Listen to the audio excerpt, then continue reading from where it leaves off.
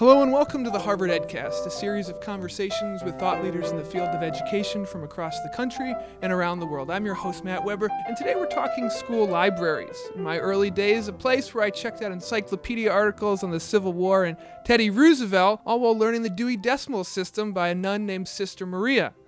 Now, they're an evolving learning space with the role of the school librarian ever changing. To help us better understand this role, we have today Rebecca Morris, assistant professor at Simmons Graduate School of Library and Information Science, who was recommended today as a guest by one of our listeners, Britta Zitten, who helped with the questions. Welcome to Harvard, Professor Morris. Thank you very much. It's a pleasure to be here. Professor Morris, why don't you just give us a sort of broad history of the role of school librarians, school libraries, how have they evolved over time, and what do they do if that's not a dumb question to ask? Certainly, that's a good place to start. I think a lot of people remember school libraries as the place where they had a library day, just like we have gym day, music day, art day. And in fact, I was in a bookstore yesterday, the New England Mobile Book Fair, looking at a picture book about Library Day. And that was basically what Library Day was. We went into the library, checked out a book, and depending on how active or involved the elementary school librarian was, or even a person's high school librarian, that image formulates what they know about school libraries. The same is true for public libraries. If we were avid users of the public library, we continue to seek them out throughout our lifetime. And sometimes there's some misconceptions when it comes to both. I think a lot of people assume that any person that works in a library is a librarian. And in fact, that's not necessarily the case. To be a professional school librarian, one must not only have a bachelor's degree, but also a master's degree. At Simmons, we offer the Master of Science degree. My own master's degree is a Master's of Library and Information Science, and the school librarian is a professional teacher. And in thinking about the history of libraries and school librarians, one of the areas that I thought of was one of the pioneers of school libraries, who was Frances Henny. And in fact, in the American Library Association, there are several different awards named for Dr. Henny. And I came across this article that she wrote in 1941 for Library Quarterly, entitled Library Radio Relationships, and she was examining the role of radio in libraries because perfect for this podcast today. Absolutely. I can't believe that I thought of it, but she asks the question, is listening to the radio taking the place of reading? And throughout this article, one could substitute the word radio with the word internet or technology or smartphone and examine some of the very same questions. And Frances Henny was responsible for a lot of the standards that formulated how school libraries functioned in especially the 1950s, 1960s. And she devised some of the first library standards documents upon which our current standards are based. And she also presents some recommendations for dealing with radio as another form of media influence. In this particular article was adults in public libraries, but she explains that books frequently amplify or modify radio material, awakening a response in the listener to inquire further. And technology does the same thing. And as a school librarian, we do much of that kind of connection with what kids are doing with technology, what they are learning. And our responsibility now is 21st century skills. And school librarians have 5 roles that the American Association of School Libraries describes. So they are leader, teacher, instructional partner, that's a big piece. And then, of course, information specialist, that's the library and information science part. Why is the instructional partner such a big piece? That's a great question, and that's the part that a lot of people don't recognize or know from their experience or memories of school libraries. School librarians are teachers working together in collaboration with classroom teachers to teach curriculum and teach standards. A lot of your listeners may know the phrase Common Core. We talk quite a bit about the Common Core state standards, and in fact, in the fall, I'll be doing some work with school districts to help their libraries and librarians get ready to implement the Common Core. And we want to make sure that people know that school librarians are not an enrichment, not an add-on. They're absolutely essential to learning. And some of the research studies we can talk about in a little bit support that role. But instructional partner is the piece that sometimes my students don't even realize. They don't necessarily know that when they come into my curriculum class that they're going to be writing lesson plans and that we're going to be focusing on the development of really robust objectives and authentic assessments. mostly in collaboration with classroom teachers, sometimes as that special library day, but even in a fixed schedule, which means maybe the children come every Tuesday afternoon to the library. There are innovative ways that school librarians are figuring out how to work with classroom teachers to teach the curriculum. So I was going to ask you the question. You used to be a teacher and then you moved into school libraries. I mean, you still are a teacher in many ways. Mm-hmm. It's funny because some people used to ask when I was a school librarian, do you miss being a teacher? And it would kind of make my heart hurt a little bit because sometimes they don't, even the children, one time a middle schooler asked me if I ever wanted to be a real teacher. And I know it's just a quick comment and a perception, but it really matters to me. And even now as a professor, I still love the teaching part.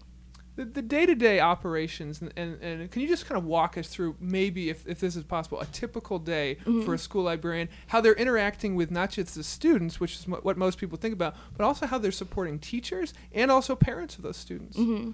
When I was a librarian, I was at the middle school level, and that was in Pennsylvania, and that was a school that was grades 6, 7, and 8. So in the morning, I might come in half an hour before our contract day began to make sure that I was set for the day. I might be teaching several different subject areas that day, several different collaborations with teachers. So I'd get myself set, and then the teachers would start to come in. I tried to make the library really open and welcoming space. So teacher might bring his or her coffee and chat a little bit, get the newspaper. A lot of times a collaboration might form from just a casual conversation. So sometimes lesson planning with teachers, especially if they didn't have time during the day. And then the kids would start to straggle in. And those were sometimes printing off homework, looking up last night's sports scores. And I tried to create a disciplinary atmosphere that actually wasn't especially disciplinary. I used to hate it when classroom teachers would punish the student by keeping them from the library for a couple weeks. It was a difficult thing for me because I wanted to make sure that their experience in the library was a positive one to set them up for high school, for college, for public library use. But in a typical day, I guess it's hard to describe a typical day because every day was different, and that's what I liked so much about being a school librarian. I might have a 6th grade information literacy class come in, and we're working on maybe using websites effectively, being able to evaluate authorship of a website. Then perhaps I might have 3 math classes coming in where one of our favorite activities in the fall was reading about, there was an article about icing the kicker and whether or not this was an effective strategy. So the students would read the article, talk about the percentages of when a football team iced the kicker, if he would in fact miss the field goal. And then maybe I'd have lunch with the 6th grade teachers. I tried to make sure that I got out of the library into the school building, and then maybe an afternoon of developing a virtual scrapbook with the Spanish classes, and then an afternoon maybe a quick meeting with a grade level, and then would begin the program administration part of the role, because a lot of times you don't really have time during the day to order books or do lesson planning individually, so a lot of time was spent after school or taking things home, and then the next day would begin, and it might be different grade levels, different teachers, different kids. Rebecca, you can't leave us hanging here. Does icing the kicker work? Not usually. Now you were a classroom teacher, and at what point did you make the jump to the school librarian role? Was it a school librarian who particularly affected you? Was it that you saw the work was so enriching? What was the moment where you decided to kind of make that transition, and not only make the transition as a school librarian, but also decide to dedicate your professional career and all of your academic research to it? I think it was the literature, the books piece of librarianship that initially drew me to the library. Sometimes we don't see what's right in front of us. And when I was an undergraduate student at Penn State, I went to a conference called Children's Literature Matters. I think I went maybe 6 or 7 times. And they would bring in wonderful authors and illustrators to this audience of some education students and a lot of teachers and librarians. And I think in that realm I found my people. And I was a 1st grade teacher trying to figure out what I might pursue a master's degree in. And in Pennsylvania, we were required to get 24 post-baccalaureate credits in order to get a permanent certification. I started in reading, and I thought because I was teaching 1st grade that the process of reading might be where I was interested.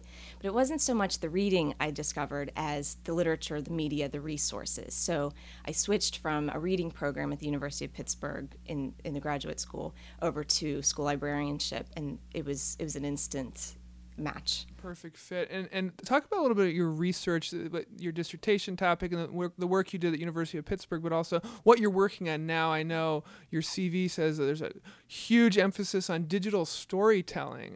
What does that mean in the context of libraries? Well, I was trying to shape in the car on the way here how I might connect for you and your audience my dissertation research with what my research is now, because they're connected. But I'm interested in what we would call 21st century skills. This is the standards that school librarians work to teach with teachers and students. And this is where my piece of the puzzle was. I was interested in digital storytelling because I was interested in storytelling. I taught a storytelling course in Pittsburgh, and I really liked technology and how kids use technology. This was a little piece of that puzzle. So I looked at how teachers and librarians were collaborating to teach digital storytelling activities in 3 schools. It was a case study, ethnography type research method. And basically I wanted to know, what does this look like? What does this learning activity constitute? And many times with research that's so open-ended, what comes out at the end is the more focused questions to study next. And so I had some surprises. I wanted to see, how does digital storytelling relate to what we know as traditional storytelling in the children's library storytime setting? And I was curious about children as audience members of each other's digital storytelling, and what their roles were as creator of a story and listener of a story, and how watching a story in that fixed finished medium of a digital story might compare to the dynamic interactive exchange that is live storytelling. Can you just give a quick couple examples of digital stories? Sure. Their digital storytelling might be something like an Animoto, where students put images into like an MTV music video type format where it's kind of snappy editing, maybe photo story, iMovie. There's a lot of different formats from very elementary to very sophisticated, typically off-the-shelf technology, not a feature film length, and usually with the guidance of a classroom teacher or librarian, and the students working maybe independently or in partners. It happened to be that the 3 settings I was in, the students were all doing a digital story that told some kind of information. Digital storytelling could be used to tell folk tales or fables. Personal narratives are very big in digital storytelling. The Center for Digital Storytelling has some really great examples online. What I found was that, among many other things, that a performance in digital storytelling doesn't just happen at the end. This was a big piece, because in a traditional storytelling, you see the finished product, the storyteller or the librarian telling the story. But for children who are making digital stories, they're not just the listener or just the creator. They're both. Their roles are fluid and dynamic, and they shift. They might add in a couple pictures, create some narration, and then sit back and watch it. And that editing process was actually what I decided to call a formative digital storytelling viewing. And the social context of digital storytelling in the school library, or in one case it was a technology classroom, were really vital. They would often pretend to have a problem and say, I can't figure out if this piano music matches here. Can you listen? And really it was, you could tell, just a way to get to share their product. So what I want to do next, and some of the recommendations that I've made from my dissertation when I've shared it with teachers and librarians, are finding some ways to support that peer feedback, that on-the-go editing, guiding students in how they critique their peers' work constructively, supporting that formative process of digital storytelling by maybe taking some time to share in a more formal way throughout the process, rather than just this big showcase at the end. And I think that in a lot of library collaborations with teachers, we're working towards more inquiry-driven projects and more authentic work that doesn't necessarily have a day where we go through everybody's presentations at the end, because that's really a superficial way to dive into what they're learning. A little bit about your work for the Advocacy Committee of the American Association of School Librarians. What are you doing there, and how is that connected to your research? It's a great group. It's led by Judy Retman, and she is also a professor of library science. And to give you an example of some of the things we do, right now we're working on a project called Top 10 Reasons Why Friends Should Care About School Libraries. And we're practicing one of the Web 2.0 tools that the AASL, American Association of School Librarians, has recognized as one of their top websites for teaching and learning this year. It's called Stixy. It's a collaborative Web 2.0 tool. And so we're discussing different ways that this is why friends. So library boards, friends of the library, should care about school libraries. So one example is that libraries create a safe zone for kids to find information and reading materials and feel comfortable doing so. Last question, Rebecca. You got to make a pitch right now. School librarian do you go into this profession or not? What is your sort of elevator speech pitch to someone who's, on the fence of whether they should stay as a teacher in a traditional grade school or a middle school teacher? What is it that you love about school librarians and school libraries that you want to end this podcast with? That's a great question. School librarians are needed right now more than ever. And there's actually a very current article in Forbes magazine about how the MLIS is perhaps not the most desired degree to get, and there was a rebuttal from the president of the American Association of School Librarians, of the American Library Association. But our little piece of the world, the school librarians, we really need good teachers, good information specialists to help students and teachers to use information effectively, efficiently, and to prepare them not necessarily for the world of tomorrow. I get a little worried when I hear people saying that children need to be prepared for tomorrow, for the future. It's not tomorrow, it's today. And school librarians are helping kids to navigate through a very difficult and complex information world. And we don't want them to just find information. We want them to create information, to be producers, but in creative and responsible ways. And so if we have parents listening, find out what's happening in your school library. Is it appropriately funded? Is it appropriately staffed? Do they need volunteers? Many times our students who are pursuing the master's degree, found their way to the program because they volunteered in their child's library. And so for school administrators, the librarian is a crucial piece in implementing the Common Core state standards. And if they're not on the technology or curriculum committees that are implementing these, they need to be. And it's a great time to be a school librarian and a school library professor. A true champion of school librarians and libraries, an excellent researcher, great professor, and above all, a wonderful guest. Thank Rebecca you. Morris, thank you for being on the EdCast today. Thank you for having me. It was great to talk to you. This has been the Harvard EdCast, a production of the Harvard Graduate School of Education and Britta Zitten today. Thank you very much for listening. Take care.